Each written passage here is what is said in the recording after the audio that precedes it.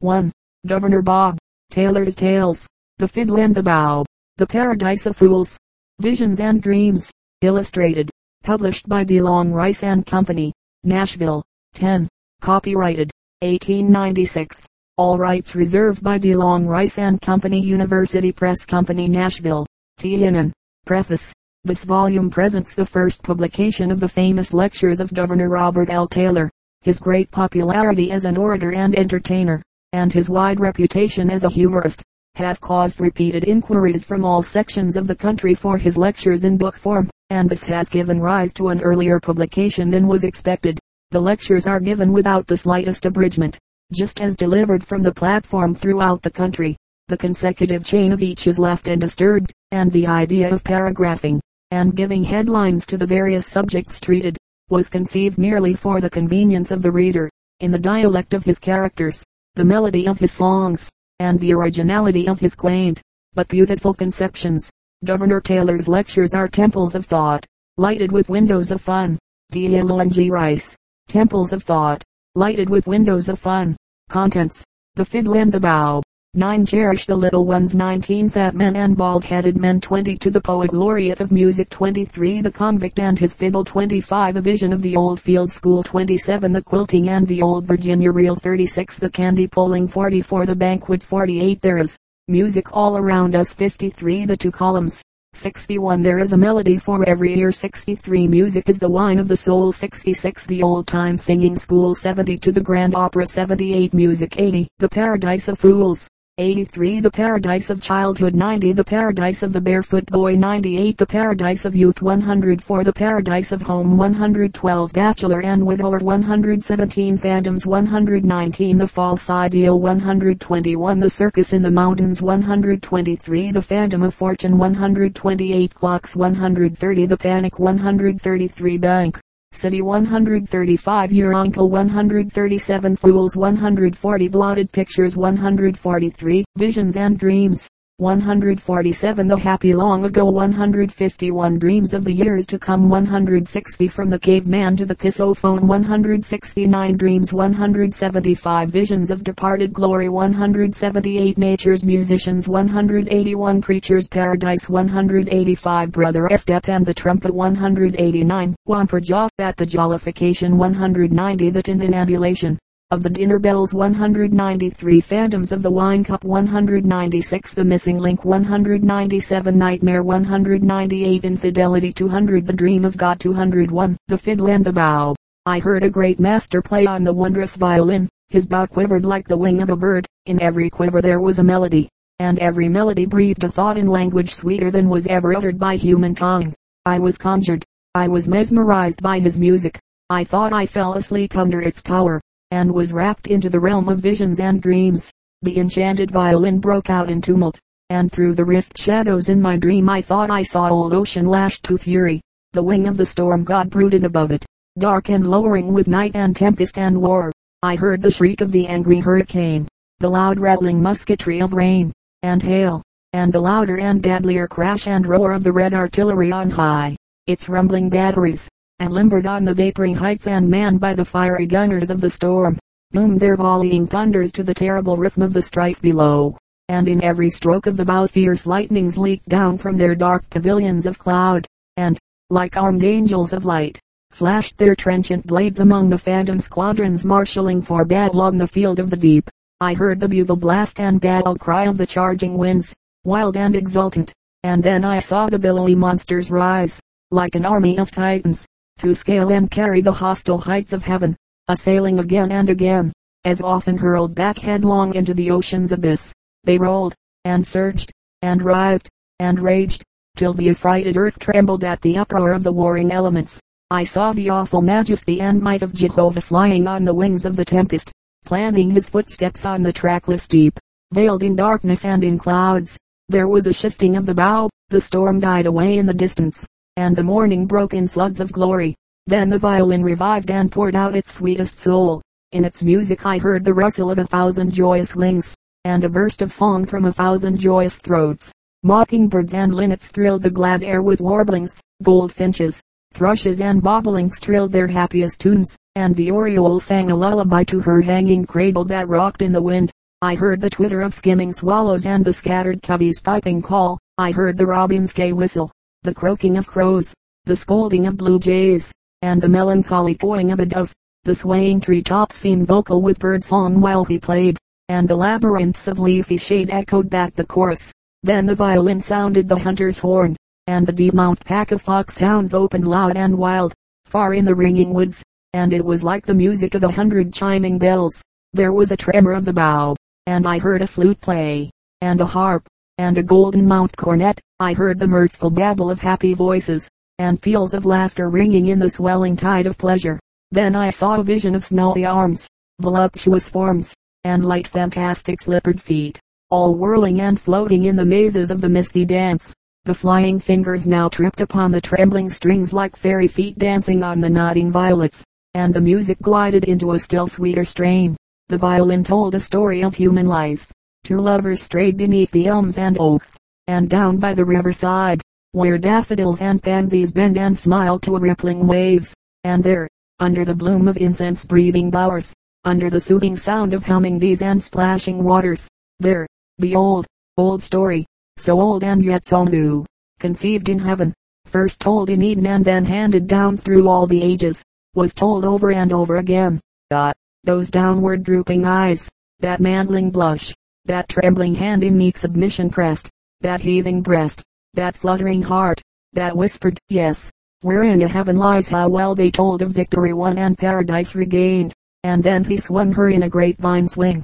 Young man, if you want to win her, wander with her amid the elms and oaks, and swing her in a grapevine swing, swinging in the grapevine swing, laughing where the wild birds sing. I dream and sigh for the days gone by, swinging in the grapevine swing. But swiftly the tides of music run, and swiftly speed the hours. Life's pleasures end when scarce begun, eaten as the summer flowers. The violin laughed like a child and my dream changed again. I saw a cottage amid the elms and oaks and a little curly head toddled at the door. I saw a happy husband and father return from his labors in the evening and kiss his happy wife and frolic with his baby. The purple glow now faded from the western skies. The flowers closed their petals in the dewy slumbers of the night. Every wing was folded in the bower. Every voice was hushed. The full-orbed moon poured silver from the east, and God's eternal jewels flashed on the brow of night. The scene changed again while the great master played, and at midnight's holy hour, in the light of a lamp dimly burning, clad in his long, white Mother Hubbard, I saw the disconsolate victim of love's young dream nervously walking the floor. In his bosom an aching heart, in his arms the squalling baby.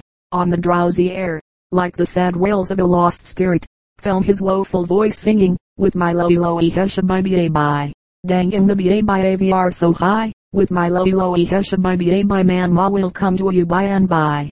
It was a battle with King Colic, but this ancient invader of the empire of babyhood had sounded a precipitate retreat. The curly head had fallen over on the paternal shoulder. The tear-stained little face was almost calm in repose, when down went a naked heel square on an inverted tack.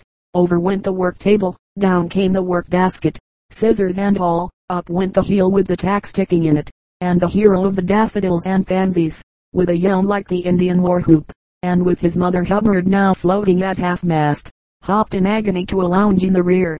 There was weeping and gnashing of teeth, there were hoarse mutterings, there was an angry shake of the screaming baby, which he had awakened again.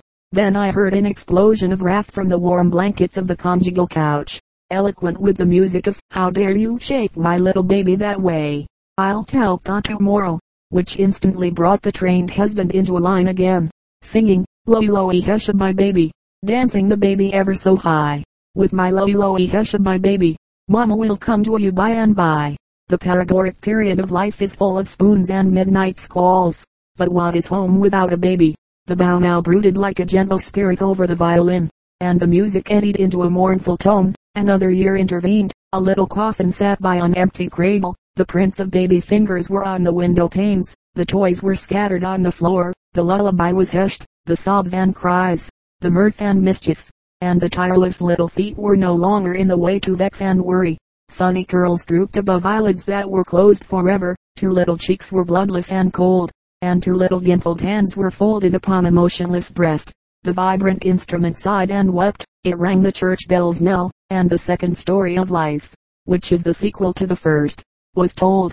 Then I caught glimpses of a half-veiled paradise and a sweet breath from its flowers. I saw the hazy stretches of its landscapes, beautiful and gorgeous as Mahomet's vision of heaven. I heard the faint swells of its distant music and saw the flash of white wings that never weary, wafting to the bosom of God in infant spirit. A string snapped, the music ended, my vision vanished. The old master is dead, but his music will live forever. Cherish the little ones. Do you sometimes forget and wound the hearts of your children with frowns and the dagger of cruel words, and sometimes with a blow? Do you sometimes, in your own peevishness, and your own meanness, wish yourself away from their fretful cries and noisy sports? Then think that tomorrow may ripen the wicked wish. Tomorrow death may lay his hand upon a little fluttering heart and it will be stilled forever. Tease, then you will miss the sunbeam and the sweet little flower that reflected heaven on the soul. Then cherish the little ones. Be tender with the babes. Make your homes beautiful.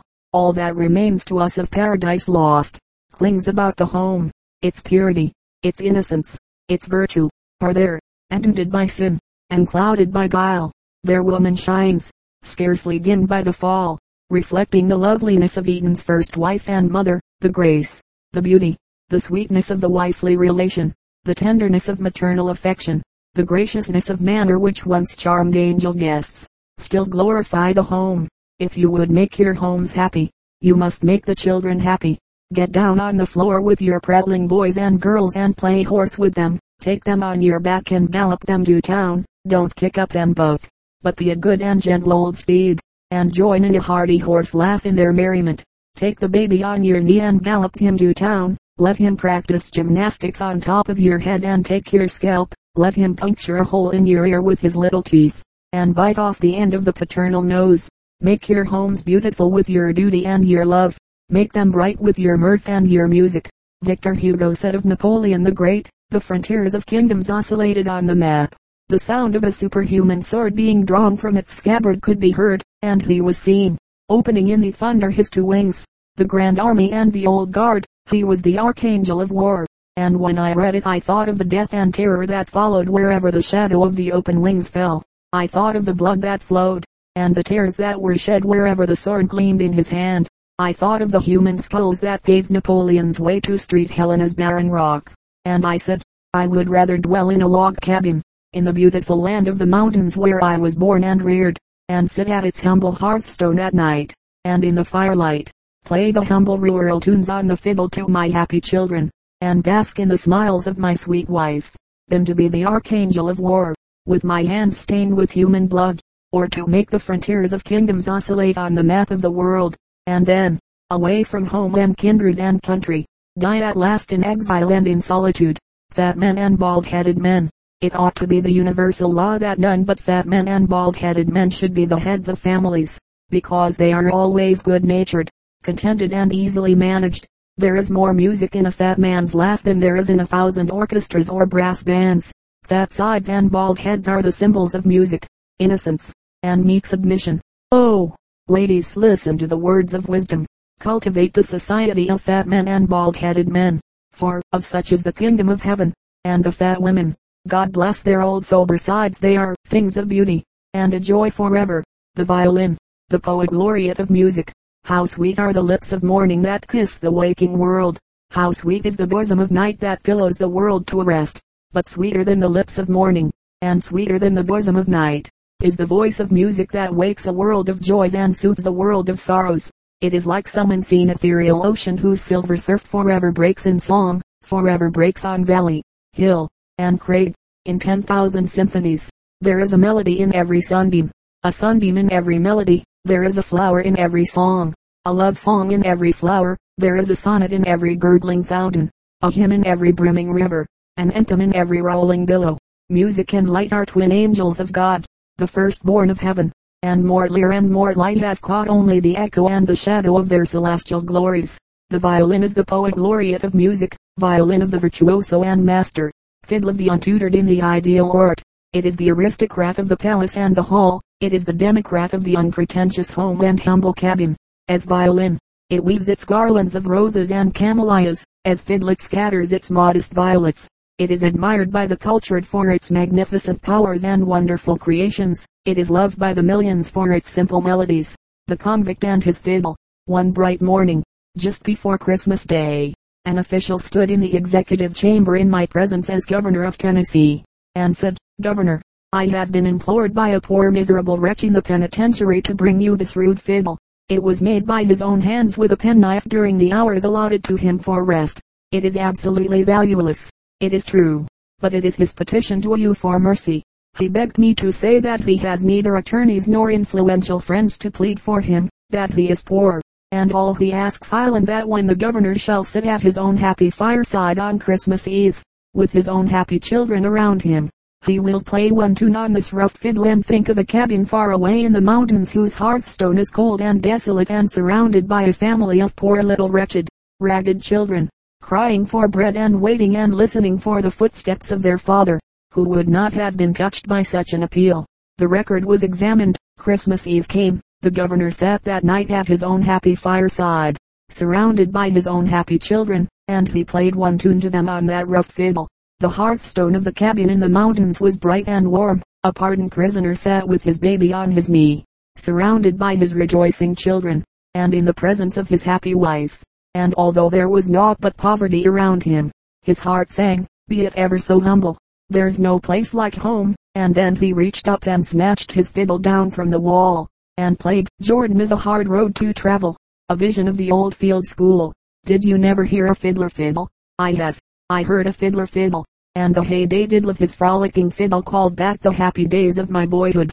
The old field schoolhouse with its bad doors creaking on wooden hinges, its windows innocent of glass, and its great, yawning fireplace, cracking and roaring and flaming like the infernal regions, rose from the dust of memory and stood once more among the trees. The limpid spring bubbled and laughed at the foot of the hill. Flocks of nimble, noisy boys turned somersaults and skinned the cat and ran and jumped half-ham on the old playground. The grim old teacher stood in the door. He had no brazen mount bell to ring then as we had now, but he shouted at the top of his voice, "Come to books!" And they came. Not to comment war and rumors of war. The backless benches, high above the floor, groaned under the weight of irrepressible young America. The multitude of mischievous, shining faces, the bare legs and feet, swinging to and fro, and the mingled hum of happy voices, spelling aloud life's first lessons, prophesied the future glory of the state. The curriculum of the old field school was the same everywhere: one Webster's blue-backed, elementary spelling book, one thumb paper, one stone bruise, one sore toe, and Peter Parley's travels. The grim old teacher, enthroned on his split-bottom chair, looked terrible as an army with banners, and he presided with a dignity and solemnity which would have excited the envy of the United States Supreme Court. I saw the school commissioners visit him, and heard them question him as to his system of teaching. They asked him whether, in geography, he taught that the world was round, or that the world was flat. With great dignity he replied, "That depends upon what I'm teaching. If my patrons desire me to teach the round system, I teach it. If they desire me to teach the flat system, I teach that." At the old field school I saw the freshman class, barefoot and with pantaloons rolled up to the knees, stand in line under the ever uplifted rod, and I heard them sing the never to be forgotten B.A.B.A.s. They sang them in the olden times, and this is the way they sang: B.A.B.A. B.E.B. B.I. by B.A.B. by B.O. Go. B.U. bushels B.A.B. by Bo bushels. I saw a sophomore dance a jig to the music of a dogwood sprout for throwing paper wads. I saw a junior compelled to stand on the dunce block, on one foot, a low-gander for winking at his sweetheart in time of books, for failing to know his lessons, and for various and sundry other high crimes and misdemeanors. A twist of the fiddler's bow brought a yell from the fiddle, and in my dream, I saw the school come pouring out into the open air. Then followed the games of prisoner space, town ball, and knee over, bullpen, and nuts. The hand-to-hand engagements with yellow jackets, the Bunker Hill and Brandywine battles with bumblebees, the charges on flocks of geese, the storming of apple orchards and hornets' nests, and victories over hostile setting hens. Then I witnessed the old field school exhibition, the wonderful exhibition. They call it commencement now. Did you never witness an old field school exhibition, far out in the country, and listen to its music? If you have not, your life is a failure. You are a broken string in the harp of the universe. The Old Field School Exhibition was the parade ground of the advance guard of civilization. It was the climax of great events in the olden times, and vast assemblies were swayed by the eloquence of the budding sockless statesman. It was at the Old Field School Exhibition that the goddess of liberty always received a broken nose, and the poetic muse a black eye. It was at the Old Field School Exhibition that Greece and Rome rose and fell in seas of gore, about every 15 minutes in the day, and the American eagle, with unwearied flight, soared upward and upward, till he soared out of sight. It was at the Old Field School Exhibition that the fiddle and the bow immortalized themselves. When the frowning old teacher advanced on the stage and nodded for silence, instantly there was silence in the vast assembly, and when the corps of country fiddlers, one of which I was often whom, seated on the stage, hoisted the black flag, and rushed into the dreadful charge on old Dan Tucker, or Arkansas Traveler, the spectacle was sublime. Their heads swung time, their bodies rocked time, their feet patted time, the muscles of their faces twitched time, their eyes winked time, their teeth ground time. The whizzing bows and screaming fiddles electrified the audience, who cheered at every brilliant turn in the charge of the fiddlers. The good women laughed for joy, the men winked at each other and popped their fists. It was like the charge of the old guard at Waterloo, or a battle with a den of snakes. Upon the completion of the grand overture of the fiddlers, the brilliant program of the exhibition, which usually lasted all day, opened with "Mary Had a Little Lamb," and it gathered fury until it reached Patrick Henry's "Give Me Liberty or Give Me Death." The program was interspersed with compositions by the girls, from the simple subject of flowers, including "Blessings brighten as they take their flight," up to "Every cloud has a silver lining," and it was interlarded with frequent tunes by the fiddlers from early morn till close of day. Did you never hear the juvenile orator of the Old Field School speak? He was not dressed like a United States senator, but he was dressed with a view to disrobing for bed, and completing his morning toilet instantly, both of which he performed during the acts of ascending and descending the stairs. His uniform was very simple. It consisted of one pair of breeches rolled up to the knees, with one patch on the western hemisphere, one little shirt with one button at the top, one gallows, and one invalid straw hat. His straw hat stood guard over his place on the bench, while he was delivering his great speech at the exhibition. With great dignity and éclat, the old teacher advanced on the stage and introduced him to the expectant audience, and he came forward like a cyclone. The boy stood on the Bergen deck whence all but him had fled. The flames that lit the battle's wreck shone round him o'er the dead. Yet beautiful and bright he stood. The boy stood on the Bergen deck, and he was the bravest boy that ever was. His father told him to keep a stand in there till he told him to get off there. And the boy he just kept a stand in there, and fast the flames rolled on. The old man went downstairs in the ship to see about something, and he got killed down there. And the boy he didn't know it, and he just kept a stand in there, and fast the flames rolled on. He cried aloud, "Say, father, say, if yet my task is done." But his father was dead and couldn't hear him. And the boy he just kept a stand in there, and fast the flames rolled on. They caught like flag banners in the sky, and at last the old boiler busted, and the boy he went up. At the close of this great speech the fiddle fainted as dead as a herring. The quilting and the old Virginia reel. The old fiddler took a fresh chew of long, green tobacco, and rosined his bow. He glided off into "Hoplite ladies, your cake's all dough." And then I heard the watchdog's honest bark. I heard the guinea's merry pot rack. I heard a cock crow. I heard the din of happy voices in the big house, and the sizz and songs of boiling kettles in the kitchen. It was an old-time quilting, the May-Day of the glorious ginger cake and cider era of the American Republic, and the needle was mightier than the sword. The pen of Jefferson announced to the world the birth of the child of the ages. The sword of Washington defended it in its cradle, but it would have perished there had it not been for the brave women of that day who plied the needle and made the quilts that warmed it, and who nursed it and rocked it through the perils of its infancy, into the strength of a giant. The quilt was attached to a quadrangular frame suspended from the ceiling, and the good women sat around it and quilted the livelong day, and were courted by the swains between stitches. At sunset the quilt was always finished. A cat was thrown into the center of it, and the happy maiden nearest to whom the escaping kitty puss passed was sure to be the first to marry. Then followed the groaning supper table, surrounded by giggling girls, bashful young men, and gossipy old matrons who monopolized the conversation. There was a warm and animated discussion among the old ladies as to what was the most delightful product of the garden. One old lady said, That so, fur as she was concerned, she preferred the turnip, another preferred the potato, another the cucumber, and still another voted injured king. But suddenly a wise-looking old dame raised her spectacles and settled the whole question by observing, ladies, you may talk about your turnips, and your potatoes, and your parsnips and other garden sass, but the sweetest vegetable that ever melted on these old gums o' mine is the possum." At length the feast was ended. The old folks departed and the fun and frolic began in earnest at the quilting. Old Uncle Ephraim was an old darky in the neighborhood, distinguished for calling the figures for all the dances, for miles and miles around. He was a tall, raw-boned, angular old darky with a very bald head, and a great deal of white in his eyes. He had thick, heavy lips and a very flat nose. I will tell you a little story of Uncle Ephraim. He lived alone in his cabin, as many of the old-time darkies lived, and his possum dog lived with him. One evening old Uncle Ephraim came home from his labors and took his possum dog into the woods and soon caught a fine, large, fat possum.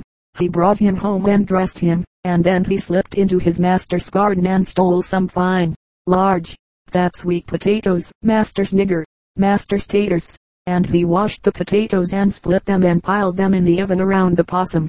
He set the oven on the red-hot coals and put the lid on, and covered it with red-hot coals, and then sat down in the corner and nodded and breathed the sweet aroma of the baking possum, till it was done. Then he set it out into the middle of the floor, and took the lid off, and sat down by the smoking possum and soliloquized, "Dat's de finest job odd buckin' possum I ever has done in my life. But dat possum's too hot to eat yet. I believes I'll jes lay down he by 'im and take a nap while he's schoolin', and maybe I'll dream about eatin' 'im, and then I'll get up and eat 'im, and I'll get a good UV dat possum both times dat away." So he lay down on the floor, and in a moment he was sleeping as none but the old-time darky could sleep, as sweetly as a babe in its mother's arms. Old Si was another old darky in the neighborhood, prowling around. He poked his head in at Ephraim's door ajar, and took in the whole situation at a glance.